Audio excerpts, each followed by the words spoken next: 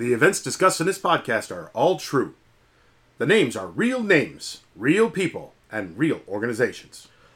What's up, Videolanders? I'm your host, Dr. Diamond Doug. Triple D! And with me tonight is Mr. Miggity Mac. That's me! Quick reminder, you can find us on adventuresinvideoland.com or on our Facebook at Adventures in Videoland. We are critics with attitude.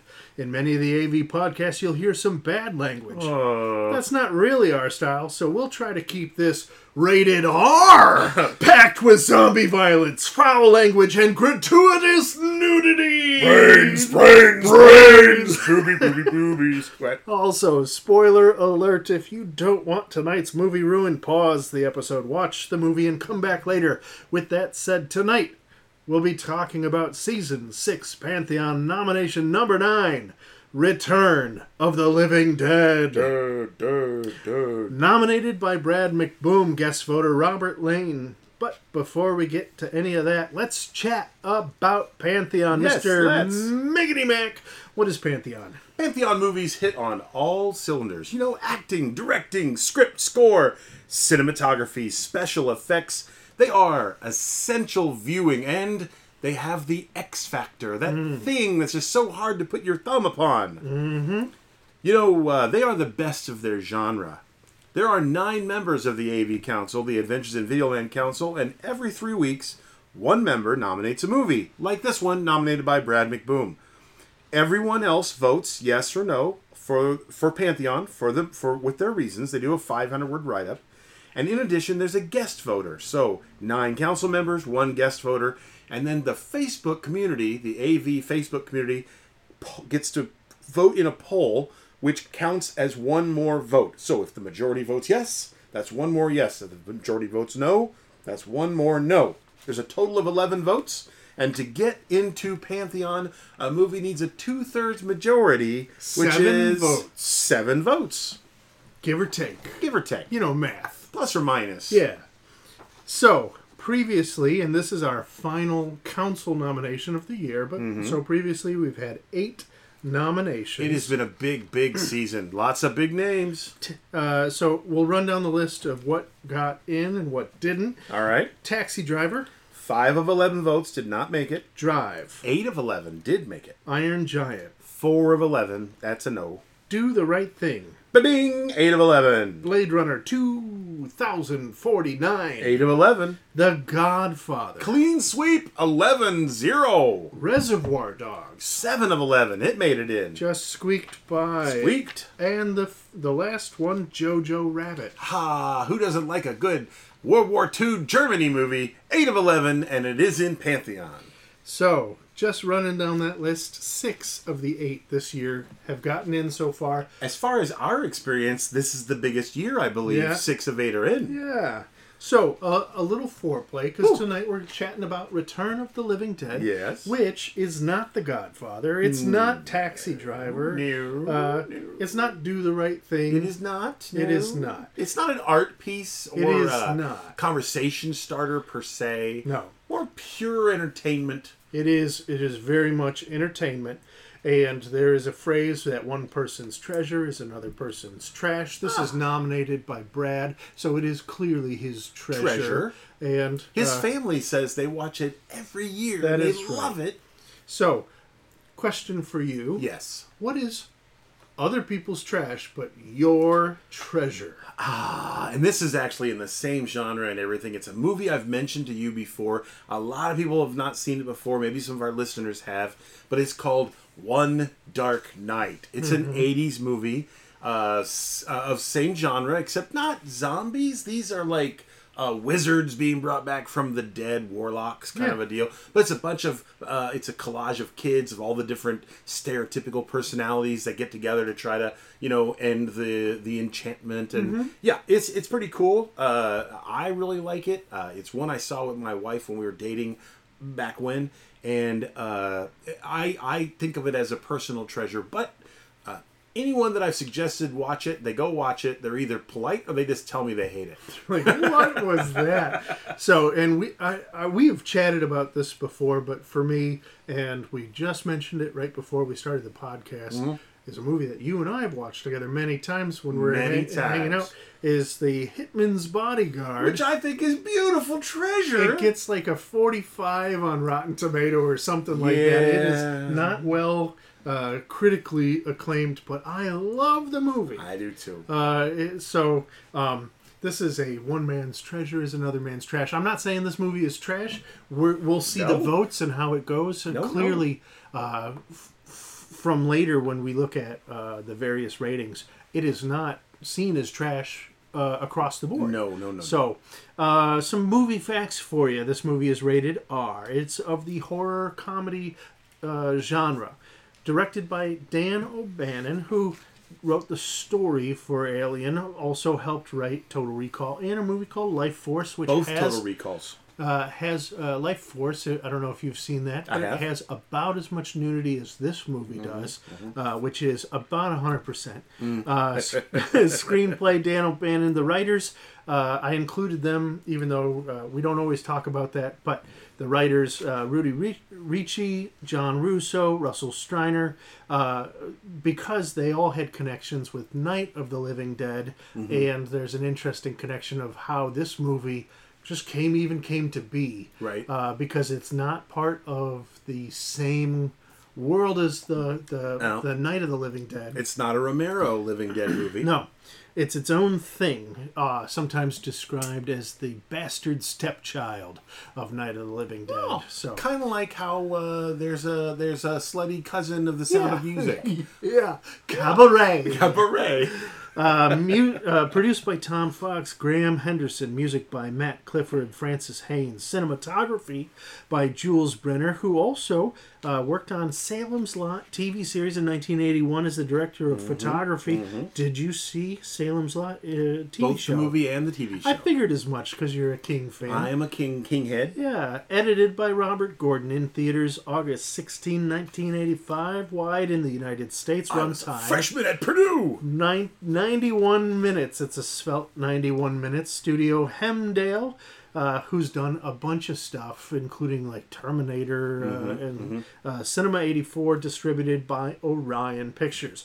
This is starring a number of people who aren't stars in too many other movies. You mean like Hollywood actor Klug Gulager? Yeah, James Karen. Don Calfa is maybe the one who's got the most... You recognize his face if you don't know his name. And Tom Matthews. And Linnea Quigley, I'll throw her in there. Sure, yeah. Well, I mean, she threw herself because she throws in there herself in whole there. hog, Oh, doesn't yeah, she? she does. Synopsis. IMDb. When two bumbling employees at a medical supply warehouse accidentally release a deadly gas into the air, the vapors of trioxin 3 or whatever it is, the vapors cause the dead to rise again as zombies. Brains. More brains. So, as far as ratings go, IMDb, what is this? IMDb has it rated as a 7.3 out of 10. Metacritic? A 66 based on 12 reviews. By the way, that's better than Jojo Rabbit, which was only rated a 58. Yeah, which made it in last Which time. made it in. Rotten Tomatoes 91% is for the critics. For the critics, a 79% audience score. And 94% Google liked it, but to be honest, the Google scores are like always between 91 and 94%. Most of them are 93. Something I've noticed is that in the Facebook poll, it's not the same percentage, but when a movie on the AV Facebook poll is wildly yes, like big time yes, it generally also has a high Google score. And I'll tell you what I think that is that, you know, the everyday person, I'm not talking about male or female, the everyday person likes to be entertained. Yeah, and this is... And it doesn't have to be shot well or written well. If it's entertaining, they want to watch it. This is an entertaining movie, for sure. Rotten Tomato reviews, very short one, but I thought that it kind of hit. Chris Hewitt from Empire Magazine rates it as is rated as fresh, essential, enormous fun. I picked it up because it had that essential, and we talk about essential viewing. Yeah. Stephen Holden, New York Times, on the other side, and there weren't a lot of rotten scores, but this was one of them. The volume of stagey gore quickly reaches a point of diminishing returns. So New York Times, Stephen Holden didn't really care for it all that much. No, not so much. Brad mentioned Roger Ebert in his write-up of this. Tell me about Roger. Roger, Chicago Sun-Times, he gave it a 75 and said, Return is a movie with some nice, droll opening scenes and the obligatory horrible climax. It doesn't make the mistake of Day of the Dead, which is talking too much. It's kind of a sensation machine made out of the usual ingredients, and the real question is whether it's done with style. Now, that's not the part of the quote that Brad picked up, but no. I thought that was something to look at. And I read this and I thought to myself, some people say that Mexican, I'm not talking about fast food, but like Mexican restaurants, it's a common set of 12 to 15 ingredients done in different mixes. And when I read this review, I'm like, oh yeah, made up of the usual ingredients. But the real question is whether they did it with style. And it's the same reason why I picked one restaurant over another. And his answer will be mostly yes later on. 75%, so, right? Bill Cosford, the Miami Herald, Metacritic puts this at 63. The whole point is excess. And O'Bannon's good at getting to that point. But the film is so clearly meant for giggles that it packs nowhere near the emotional punch of one of Romero's, which are truly dreadful. So this is putting, when he says truly dreadful, it's in the sense of causing dread and not being like horrible. No, not horrible.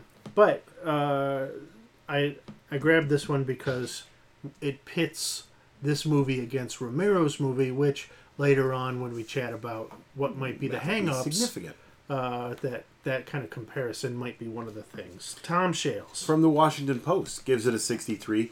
One problem, he says, is that the action in the film is restricted to a few basic locations. The medical supply house, a nearby cemetery, and the adjoining mortuary. Romero made highly productive use of confinement. O'Bannon does not. But he does earn points with inventive gall, and there are enough lunatic thrills along the way to leave one with the giddy sensation of having been alternately scared silly and tickled even sillier. So a mixed review. Mixed. Yeah. So from the Metacritic hoi polloi, the general populace, 7.8 for their reviews, 15 positive, 4 mixed, 1 negative. Not a lot of reviews, but it is an older movie. I say older, 85, but older to the crowd that would be using this. On the top, R.G. McCready gives it a 10. Simply stated, one of the most successful horror comedies of all time. Why? Because it's funny and genuinely scary at the same time. It doesn't simply alternate between the two like they're mutually exclusive. Even its flaws seem utterly charming compared to most attempts at this melding of the genres, and the dialogue remains eminently quotable.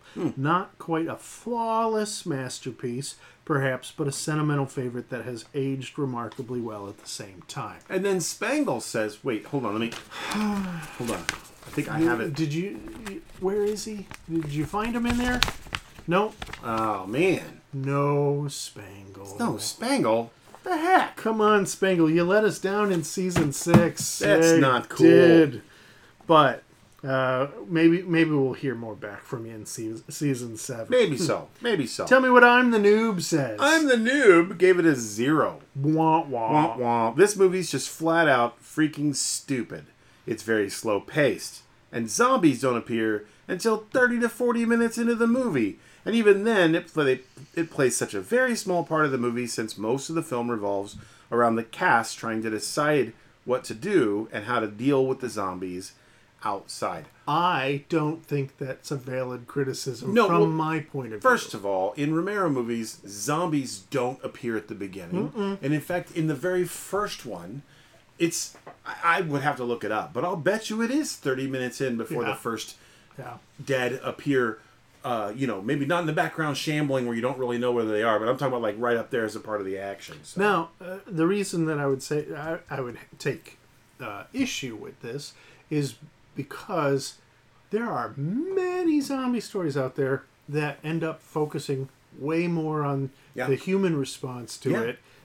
Even I'm watching Black Summer right now, which is all, you can't, for the most part, most zombie movies aren't from the zombie perspective. They are not. Because most of them are not, very animated and loquacious characters. So Black Summer, all those zombies are the angry, sprinty, running, yeah, they're the bitey virus, bitey kind. Yeah. They're like the ones from 28 Days Later. Yeah. Exactly. Yeah. They see somebody and they freak out. So we've got some AV Adventures in Videoland Facebook comments. How about John Shippey? My first thought to this is no.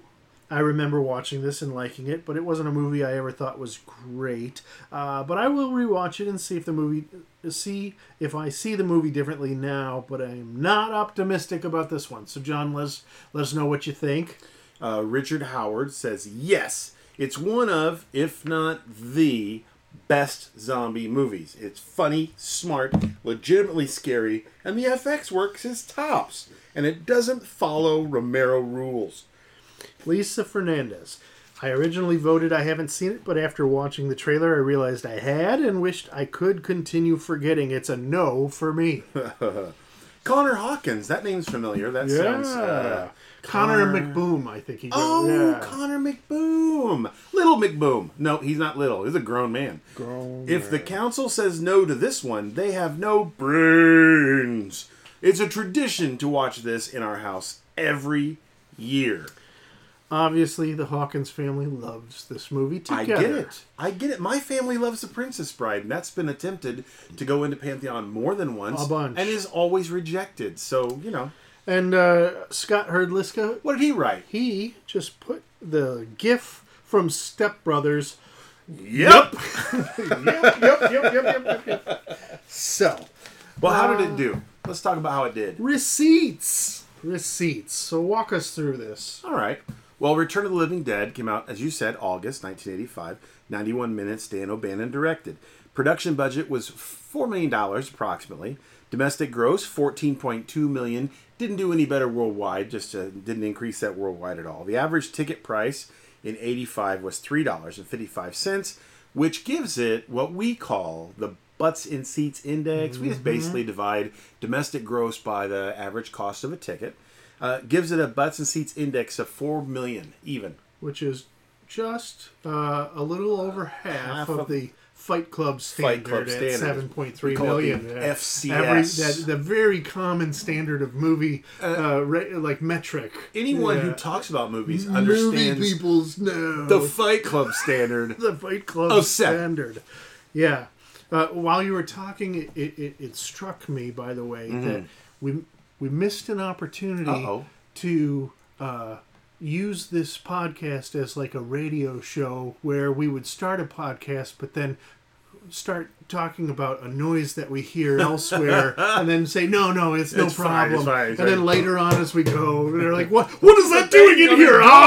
Just the whole show descends into chaos. Yeah. It's a missed opportunity, but it's not going to happen now. Not going to happen now. I did some comparisons. Yeah, by comparison, I came up with, you and I actually together came up with several movies to compare it. Fright Night, the 1985, also suggested 85. Because it is in Pantheon. It is in Pantheon. Was suggested by Brad. It was released only 2 weeks before this movie, same year. 106 minutes, so comparable length, within about 15 minutes the same. Tom Holland was the director, not that Tom Holland. The director, Tom Holland. He directed Thinner, The Langoliers, some other Stephen King stuff, a lot of things. Production budget was $9 million for Fright Night. Domestic gross $24.9, same global. Average ticket price, again, $3.55 for a BSI Butts and Seats Index of 7 million. Oh. So they did pretty good. They did. Right there on the standard, baby. And then another one I suggested. Evil Dead 2, which came out... It fits in the same genre of the horror comedy. Yep. Came out almost 2 years later, March of 87. 139 minutes, directed by Sam Raimi, who did the Spider-Man 1, 2, and 3. Unfamiliar with that. I've never heard of that. He's directing the brand new Doctor Strange movie, by the way. Unfamiliar. Anyway, is that a comic book movie? I don't know. We'll see. Production budget on the Evil Dead 2 of $3.6 million, a very light production budget. Domestic gross of $5.9 million. Worldwide, same. Butts and Seats Index, average ticket price in 87 was $3.91. So a BSI of $1.5 million. Which, this has become a cult classic. And so I'm sure it made way more in VHS, DVD, and everything else. Yeah. But, Creepshow. Creepshow. I picked it for a lot of reasons. First of all, directed by George Romero. 120 minutes. It came out in 1982, November of 1982. Production budget of $8 million. A domestic gross of $21 million. Worldwide also 21. Average ticket price 1982 was $2.94, so it just slipped past Fright Night with a BSI of 7.1. So remind me, because I've got a couple movies into my head that I'm confused on. Okay. Creepshow is what's in Creepshow? Creepshow is the series of Stephen King shorts like Cat's Eye. Yeah. And so this is the one with Cat's Eye and the grass. Greasy, and the grass that Oh, Stephen King yeah. is the hillbilly that breaks open the thing, and there's like a big greasy oil slob on a lake. I had a couple different things in my head, and I was not like the other one, Tales from the Crypt. Yeah. Similar little anthology of shorties, right? Little group of shorties, but Creepshow. That's right. Anyway, domestic gross of 21 million, and a BSI of 7.1 million. All right. So then I went. All right. Let's step away a little bit from this particular corner of the horror genre. And then look at Alien. You're like, why would you say Alien? Well, first of all, Dan O'Bannon wrote the screenplay for Alien, so he's connected there. It came out in June 22 of 1979. 117 minutes, directed by Ridley Scott. I don't know if you're familiar with him. He's done a few things. Yeah, Alien, Blade Runner, The Martian. Yeah. Anyway, production budget $11 million, which that surprised me that they only spent $11 million. Then I went back and played through some of the movie and the special effects. Yeah, they did it on very practical effects. So $11 million, domestic gross 81.9. Yep. I remember the commercials for this movie. In space, no one can hear you scream. It's great. The ads were frightening. Yeah. But anyway, worldwide $106 million. But just looking at domestic gross with an average ticket price of $2.47, a BSI of 33.2. That's not quite like Marvel BSI, but that's huge for 1979. It's big. Yeah. And that started a huge just a whole like an cinematic universe. Yes, a cinematic universe, which O'Bannon has writing cred on all of that because of the characters he created. So before we do our little deep dig, we have some gifts here on the table. They're bribes. Bribes from Brad. Okay. Let's start with a little piece of paper here. We are currently, and I'll say, he gave us something before we started so that we would be wearing these. Yes. So each of us currently are wearing our punk gear. Gear. Now. And I've got a wristlet with it's leather. It's black leather. Black leather with got spikes. Spikes and studs. Mine has chains and skulls on it. And, baby. Also, I have a cozy for my drink. Mm-hmm. That on the front, it doesn't say anything about Return of the Living Dead, but it Not does directly have the text from the canister that had the zombie. The big barrels, Property Department of the Army. In case of emergency, call 1-800-454-8000. Which did you call it? I didn't call it, but I did look up what it might be, and they said it's probably a sex. In the 80s, it was in the 90s, it was a sex line. 80s, yeah. And there's a little hazard, not the real hazard symbol, but a hazard-like symbol on there with 2, 4, 5, which I can't remember if that is a has code. Well, here, let's see what this number says. I'll just go ahead and type it in here. Dial it. 4, 8. Dial it on speakerphone, man. Yeah, here we go. 1-800-454-8000. Welcome to America's hottest talk line. Ladies are waiting to talk to you. Press 1 now. There you go. It's a sex line. That's fantastic. Also on the table that we've got a little piece of paper. That says, this is from Brad. It says, "Happy pre-4th of July podcast. We are podcasting just a day or two before the 4th of July. I wanted to maximize your holiday enjoyment with a few gifts. I hope you enjoy your trioxin koozies, your punk bracelets, And your fireworks! Look at this! Oh yeah, because this movie was on July 3 and ends on July 4. I got a little. You got a couple of little Patriot Day packs here, like some poppers. Yeah, some Red Hots, Blue Fury, you're supposed to Pyro eat. You're supposed to eat the Red Hots. I'm confused about that one. And like the little Roman candles and stuff. Cool. Very cool. fun. And a 6-pack of red, white, and berry Smirnoff Ice. Yeah. I'm on my second. As am I. We will wrap these up during our podcast.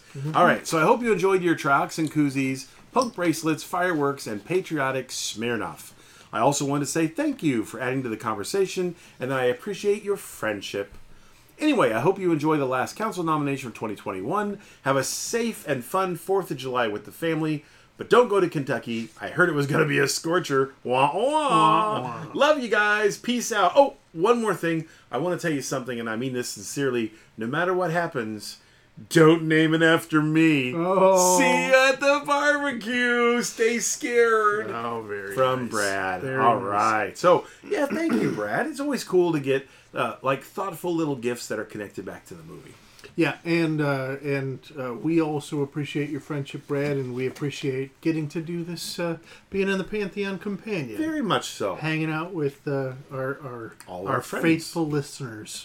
Both of them. Both of them. I picked the first and the last bit. Brad wrote a tome. Okay. A very long tome that he had to put in 2 different comment boxes. He is 'cause energized he's about this all movie. about the movie. So I picked the first and the last. So Brad says this year's been been full of top-notch classics. We're talking about movies like The Godfather, Taxi Driver. We've had animation, sci-fi, a nomination exploring race and violence, a little bit of everything. I want to continue that trend and nominate something different for the last council nomination of 2021. I'm going to try to keep it interesting.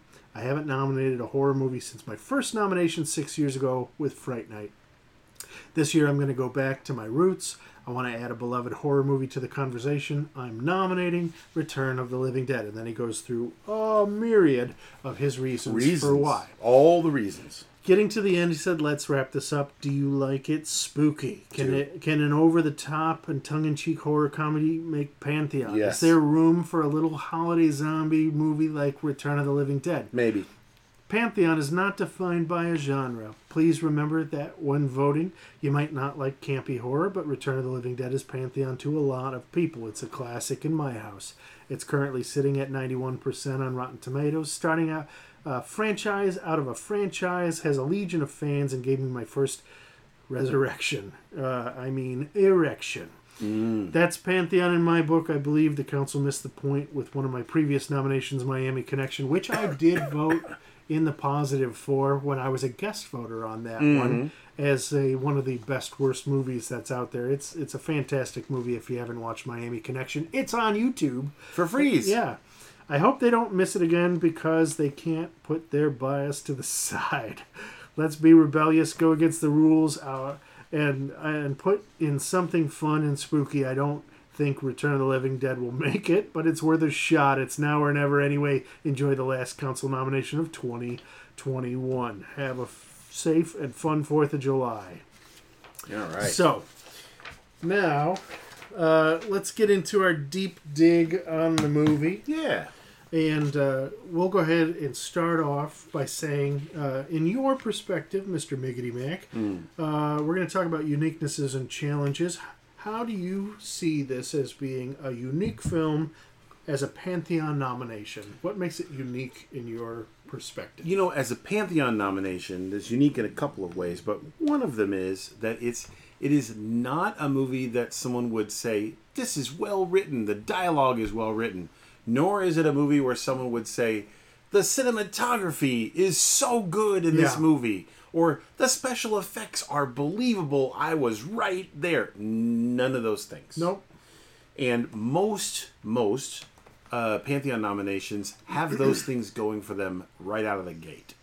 Even if they don't make it into Pantheon for whatever reason, they have those things. Yep. And so I think it's a larger hurdle for this movie to get past because you're not starting with like a film that's really well made. It feels a lot like almost, I should say, it feels almost like a movie that was made on a shoestring by a bunch of friends from, Louisville, Kentucky or something. And we have friends who make movies that I was watching this and I was thinking to myself, this could have been made by some of our friends. Yeah.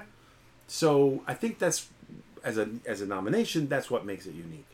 As a movie, it has a unique element amongst other, even campy, scary movies, in that it's not taking itself seriously at all. It's not like we think this is a fabulous, scary movie, and it accidentally was campy and funny.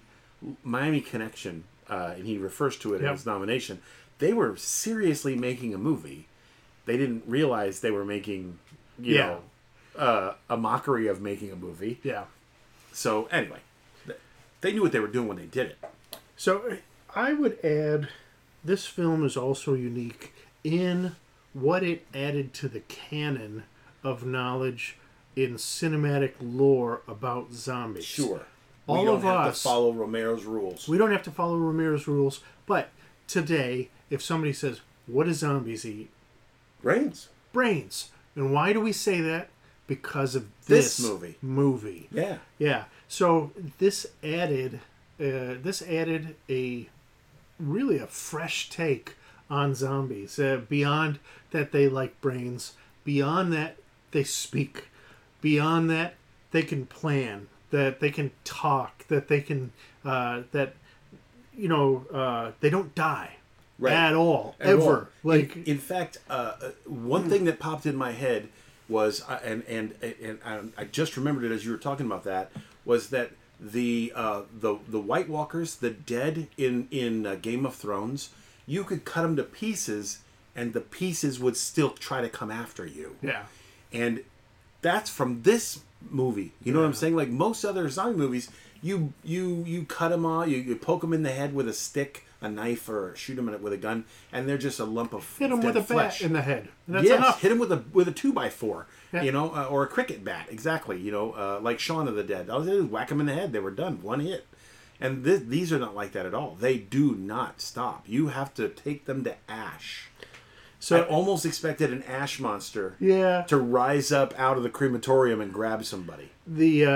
I would say also, and you were kind of pointing to this by saying that the movie doesn't take itself seriously, but I would say even more than that, that the movie embodies the punk vibe that it was going for. Sure. Like from the entire soundtrack has got a very punk vibe. It's got the punks in it, who the group of teens who are all punk. Yeah, very stereotypical. And the movie itself, in terms of how it approaches zombies and the story, is very punk. It's certainly 80s style. Punk is never polished, and if punk gets too polished, then it's a sellout, right? Right. In fact, there's even a character that's like, "This is not a style. This is a lifestyle." Yeah. So also challenges on the flip side of that same point. This is not polished, and you were saying it didn't have X, Y, and Z going down the list of things that you would normally think about for acting, a Pantheon movie. Script. But this movie is really rough around the edges, where acting is a mixed bag, and that even in its campiness, some of the acting is like, that's a little rough. Yeah. The dialogue, the screenplay itself, and we'll get to that, is fun and quotable and memorable. Absolutely. But like it's rough. It's rough around the edges. Then there's a ton of cool little Easter eggs just hidden, just in every little nook and cranny. There's a little thing here and there, just all over the place. Just like the guy cutting off just one pant leg. Yeah. What was that? That's a thing. No. They were going for a thing when they did that. Yeah. The eye. We'll talk about later. The eye exam chart in the background. Yep. But I don't know how many times I've seen this movie. I just noticed it for the first time the last time I saw this movie for some reason. So, any particular other kind of like insights or things that popped into your mind while you were watching the film? I'll tell you something. In the 80s, watching a film like this, I would have been just enthralled and I was all in. And now I'm watching it, and in my mind I'm comparing and contrasting. Oh yeah, that's something they still do now. Oh, I'm glad they stopped doing that. You know what I'm saying? Like, just for example, the nudie dancing in the cemetery added nothing. Nothing. Adds nothing. It was purely gratuitous. It was just so there was a naked girl in the cemetery, basically. Now, to their credit, they were fabulous. Oh, well, I was going to say... Oh, sorry. Is that how we were going? I wasn't going to say that. I mean, I won't argue against that, but that they went... If they were doing gratuitous, they did gratuitous. She never got clothes on. She didn't get clothes on until like right about the time when she got killed, and then they were off again. Yeah. So and she ran around naked eating people. And I will say that there was a point in the movie where I'm like, okay, it starts with kind of like this, like, kind of alluring nudity, and then later on, it's just kind of like. It's sad nudity. Yeah. It's like, oh, just somebody give her a shirt. Even the other characters were like, for Christ's sake, put your clothes on. Yeah. I know. But yeah, and that goes.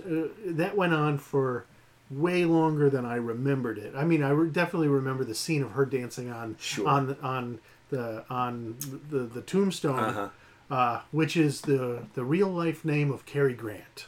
It was like Alan Leachfield or something. Oh, was the grave she was? Yeah. She was dancing on the little mausoleum or whatever in Resurrection Cemetery. Yeah. But the length of her being nude in the film was something where on this rewatch I was like, wow, she's just very naked for the duration. And what popped in my head was like, think about the filming of this. She was running around naked. I'm sure they had a robe or something for her, but she was basically running around naked probably for days. Yeah. While they shot this. Yeah. It's just weird. So, breakdown of the categories for this.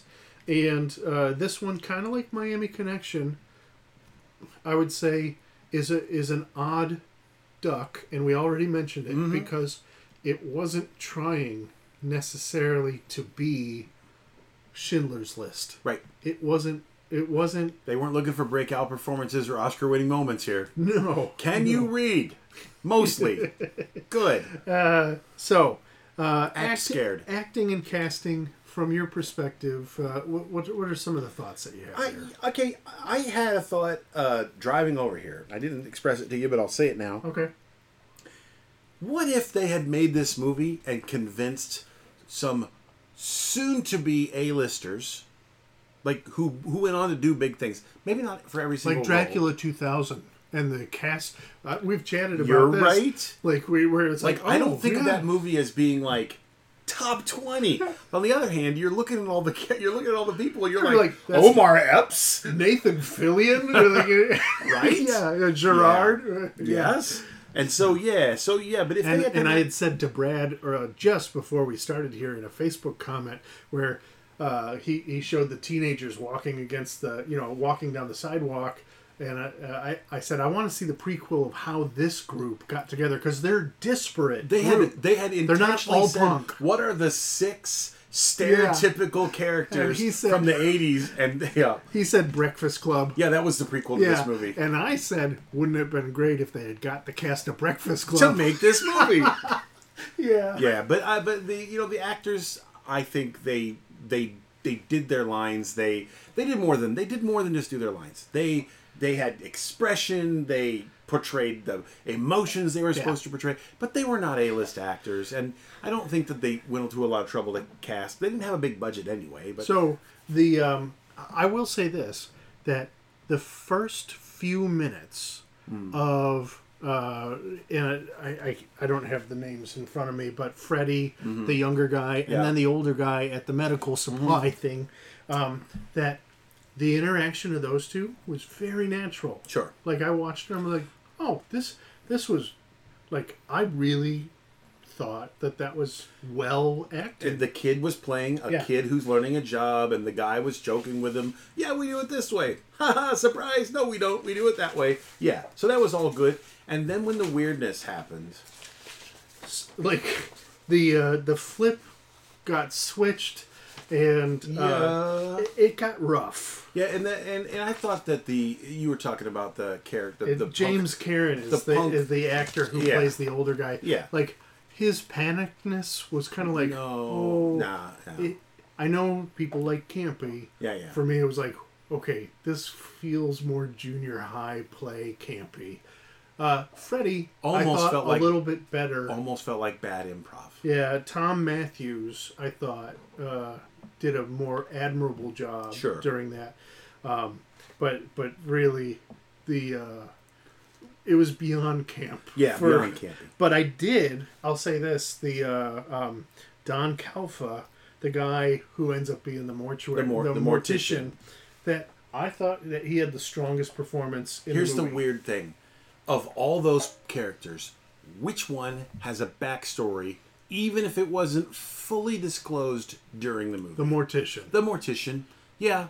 He actually has a backstory. It was almost like they told him what his backstory was, and so he played it. Yeah, and he's an actual actor. And you had read up on this and I mentioned did. it to me, and it shows up in the fun facts a little bit, but we can mention it now. Sure. Is that I didn't know this watching the movie, but when you said it, I was like, oh, I guess so. Oh, yeah, those little bits fit now, don't they? He was written as a Nazi in hiding. Yeah, a former Nazi in hiding, which is why he carried around a Luger and would say these random German phrases. He had Eva Braun on a picture on his He wall. did. And there was a caricature of Hitler over there. And it was humorous that he ends up hiding in the attic. Yeah. Little Diary of Anne Frank going on there. Yeah. And so, that's acting and casting. I thought that... By the way, I'd give it about a 2.5. Yeah. It was even, though. Sure. Like there weren't people who were really major good, standouts, and then people who were so bad. But it was just kind of like in the mix. Yeah. And by the way, the young lady who ends up dancing in the cemetery, she knew what her role was. She played her role. She never stopped playing her role. Yep. She played her role. So and she was in a bunch of other stuff, playing similar roles. Very naked as well. Many times, but not always. Directing and editing. Yeah. So, I think the director knew what he wanted. Yep. Right? O'Bannon knew what he wanted. He directed it exactly the way he wanted. It wasn't like this thing got away from him and he was just trying to finish it.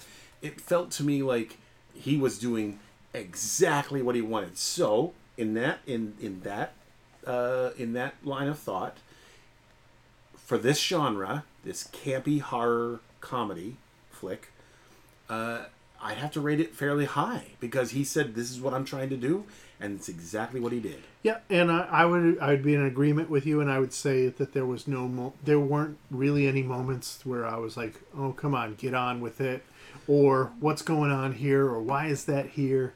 That it all hung together, Sure. And he did what he set out to do. It was like Roger Corman makes Roger Corman films, and he does what he sets out to do. Yeah.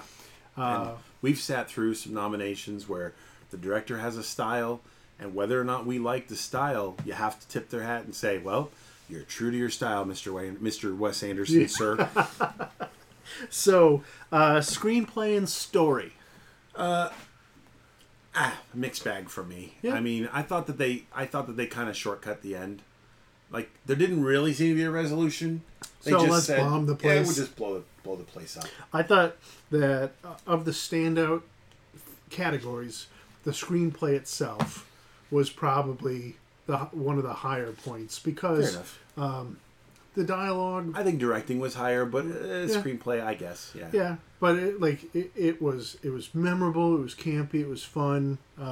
So I liked that part. Cinematography and locations.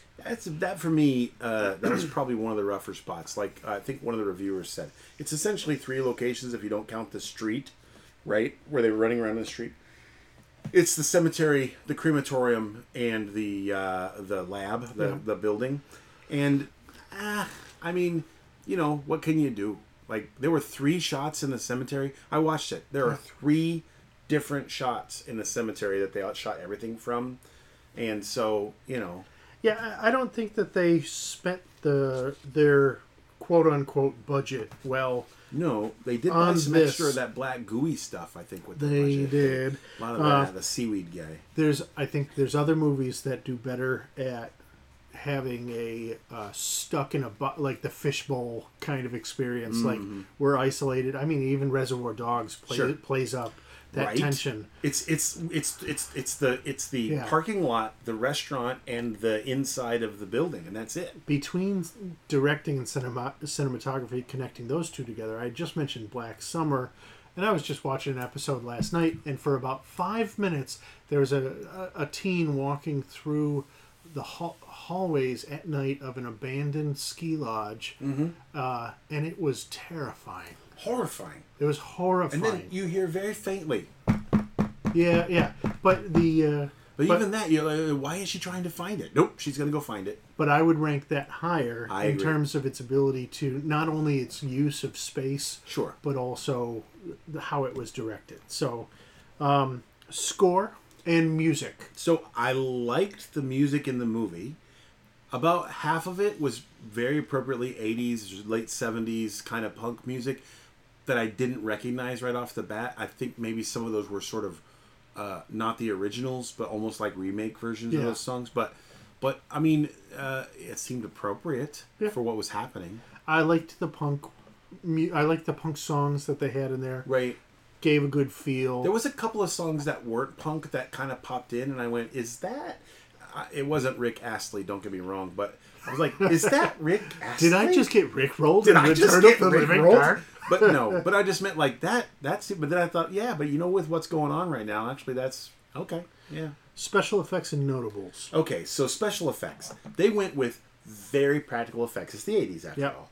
They did have access to, if they had the money, CGI, the kind of stuff that they could have done stop motion. They could have done some of the CGI stuff that they had in Star Wars 10 years before, 6 years before this. But instead they went with very practical effects. And for the 80s and early 90s, most movies did. And I gotta say, it was almost believable that the canister dude was a talking half skeleton, half gooey zombie. Right up to the point where they knocked his head off. Yeah. I'm wondering how they did that one. That's good, but it was a quick scene. I imagine it was, false head on top of the stunt guy. But anyway, I think I actually give a nod for the special effects. Yeah, and Tarman is spectacular. He's great. He's the only one that's that good, though. Yeah. The little half dog, that was a wind-up robot. But also, like, I mean, the fun... The fun cadaver that they cut off the head and was wandering around. That was done well. That was done well. And also, that I was reading but it was up orange. On. Yeah, he was very... It was weird. Orangey. Yeah, that was odd. But the pink, look... Pink? Orange? Whatever. But the look of it... yeah, fair enough. X Factor. So, here's the thing. I would have to comment on the X Factor for people who really love this movie. Like Brad, or like Connor, and others who really like this movie. For them, the X Factor is going to be, a 5 out of 5. Yeah, I saw this back when. I loved it. It's part of my life. I saw this movie mixed in with a bunch of other movies. I'm constantly getting it. And I mentioned One Dark Night. And there's another Living Dead movie that starts with these same canisters laying on their sides in a sewer drain, which might be the sequel to this one. I can't remember. But I keep getting all those movies mixed up. So for me, I don't have an X Factor for this one because it doesn't stand on its own in my memory, but I understand that people do. Yeah, and I would give a modest X Factor for this for being iconic. Yeah. You made that point earlier. It's like, why do we say brains when we talk about zombies? Well, it's because of this movie. Between Tarman and the lore that they had, the subversion of the Romero genre. They can run. They can talk. Yeah. They never die. So that was cool. I don't have nostalgia for this because it wasn't like Critters is a movie that has more nostalgia for me than this one does. Gremlins has more nostalgia for me. And if you go back and really honestly, with a critical eye, rewatch Gremlins. Yeah. Well, and also I would say part of this Pantheon process is asking, is it the best of its genre? Yeah. And if this is, say, horror comedy, from the 80s, Yeah. if we're going to narrow it down to Sure. best of its genre as horror comedy from the 80s, Yeah. campy. 80s campy punk horror zombie. And I would add, Comedy. I would throw in there Evil Dead 2 would rank higher for me. I think so. Yeah. But that's my personal take on Sure. it. Yeah, and we were chatting before we even started about Evil Dead and whether or not it had been put up, and people like the original or this one. Right. But I would say for this particular genre, that there are other ones. Yeah. Yeah. Or if it's just horror comedy zombie films, Right. Shaun of the Dead would rank higher. Would rank higher. Much higher. Oh, yes, much higher. Yeah. Done on a bigger budget. Is Shaun of the Dead Pantheon yet? I do believe that it is. Ooh, if it's yeah. not, we should fix that. Yeah. So Not that we have any control. this movie did get 4 Saturn Award nominations. Ooh. So this and then we've got some fun facts in here that some of the zombie extras were paid to eat real calf brains They in were the paid a film. bonus. Dan O'Bannon didn't want the actors to do anything he wasn't willing to do, so he ate the raw calf brains in front of them to show that he wouldn't ask them to do anything he wasn't willing to do. I wonder if he did the nudie dance in front of everybody to make sure he was willing to do everything he wanted them Oh to do. yeah. You think? Jumping to number 3 there. Sure, according to Jewel Shepard, Casey, That was the nice girl. the nice girl, Dan O'Bannon met her at a strip club where she worked as a stripper. He initially wanted her in the role of Trash. That's the naked girl. Yeah. But she was, at the time, fed up with being naked, and she suggested to him that she should audition for the role of Casey, the party girl, since she liked to party. So, and hold that thought there. Mm-hmm. So we'll go to a segment that I'm going to go ahead and call a tribute. Sorry, a tribute to Linnea Quigley's Hoo Hoo. This is the reason why Linnea Quigley looked like Barbie down there. So, when they were shooting this originally, she was unshaved and showed pubic hair, as the norm was in the 80s to not be clean shaven. Hello. Graham Henderson, visiting the shoot on that day, said, "You can't show pubic hair on television." That was his problem. Yeah. The pubic hair. Yeah. So There are countries with the Dan same problem today. sent Linnea away, had her completely shaved, which I don't understand what that phrase means. Had her completely shaved if she didn't do it herself. And she's found that to be the most embarrassing part of the whole thing. And then came back, and Grant Henderson cried out, "Oh God, it's even worse! You can see everything." So at that point, Linnea Quigley. They sent her over to Bill Munns and William Stott, where they made an alginate crotch piece resembling the bottom of a G-string and glued it on. And according to her, this was a bit of a problem because every time she had to go to the bathroom, they had to remove it. But because of this, there's no shots of Linnea with a completely naked crotch area, like a department store mannequin, or as Barbie. you said, a Barbie. Anyway, There's an extra little bit there. Yeah. So, by the way, I in reading this little note, I had this flashback to an experience. I was in a show. I won't say what show it was because that would ruin the magic. And during one of the dress rehearsals, out came all these dancers wearing what was completely appropriate costumes for the characters they portrayed. However, everything was on display, and here's this row of adult women. But I am sitting in the chairs This was in at the church, audience. right? Almost. You could almost say so. They are just above eye level, and everything is there, and they're just smiling and dancing. It's almost like they had no idea. And as it turns out, they had no idea, because when they got dressed in their costumes, they looked at each other, and everything was good. But as soon as they started dancing, their costumes shrink-wrapped. Yeah. Yeah. And I was remembering that experience, and I turned to the director and I said, "Oh, you gotta be kidding me." And he goes, "You know what? Let's just talk to each other for the rest of this scene." And so we looked at each other and had a conversation about his horse and my grandkid upcoming, and all this other stuff. Yeah, nope. We're going to have to get some spackle. Oh, wow. And I'm like, there's a thing called a dance belt. I'm just saying. Yeah. So anyway. So, number 5. After the, quote, rabid weasels are brought into the Resurrection Funeral Home and the tarp is removed, what is actually in the bags are those little motorized toy monkeys that have the symbols, which they removed for obvious reasons, but I could just see that with no symbol. So, again, Stephen King connection right there, by the way. As you mentioned earlier, that there is a eye chart in the background of The Office. In The Office, yeah. And it says, and with the new DVDs, you can freeze frame Blu-ray and read everything on there. Mm-hmm. And the eye chart reads, Bert is a slave driver and a cheap son of a bitch who's going bald too, haha. And so, but it's B, and then UR, and then the third row is TIS, then ASLA, then an eye chart, right? You got to read the whole thing out. Yeah. Alan Troutman said in a DVD commentary that one of the main ingredients for the tar in his costume as Tarman was methocel, which is the thickening agent used in milkshakes, but also one of the main ingredients for The Blob 1988. So here is a fun alternate universe. Mm-hmm.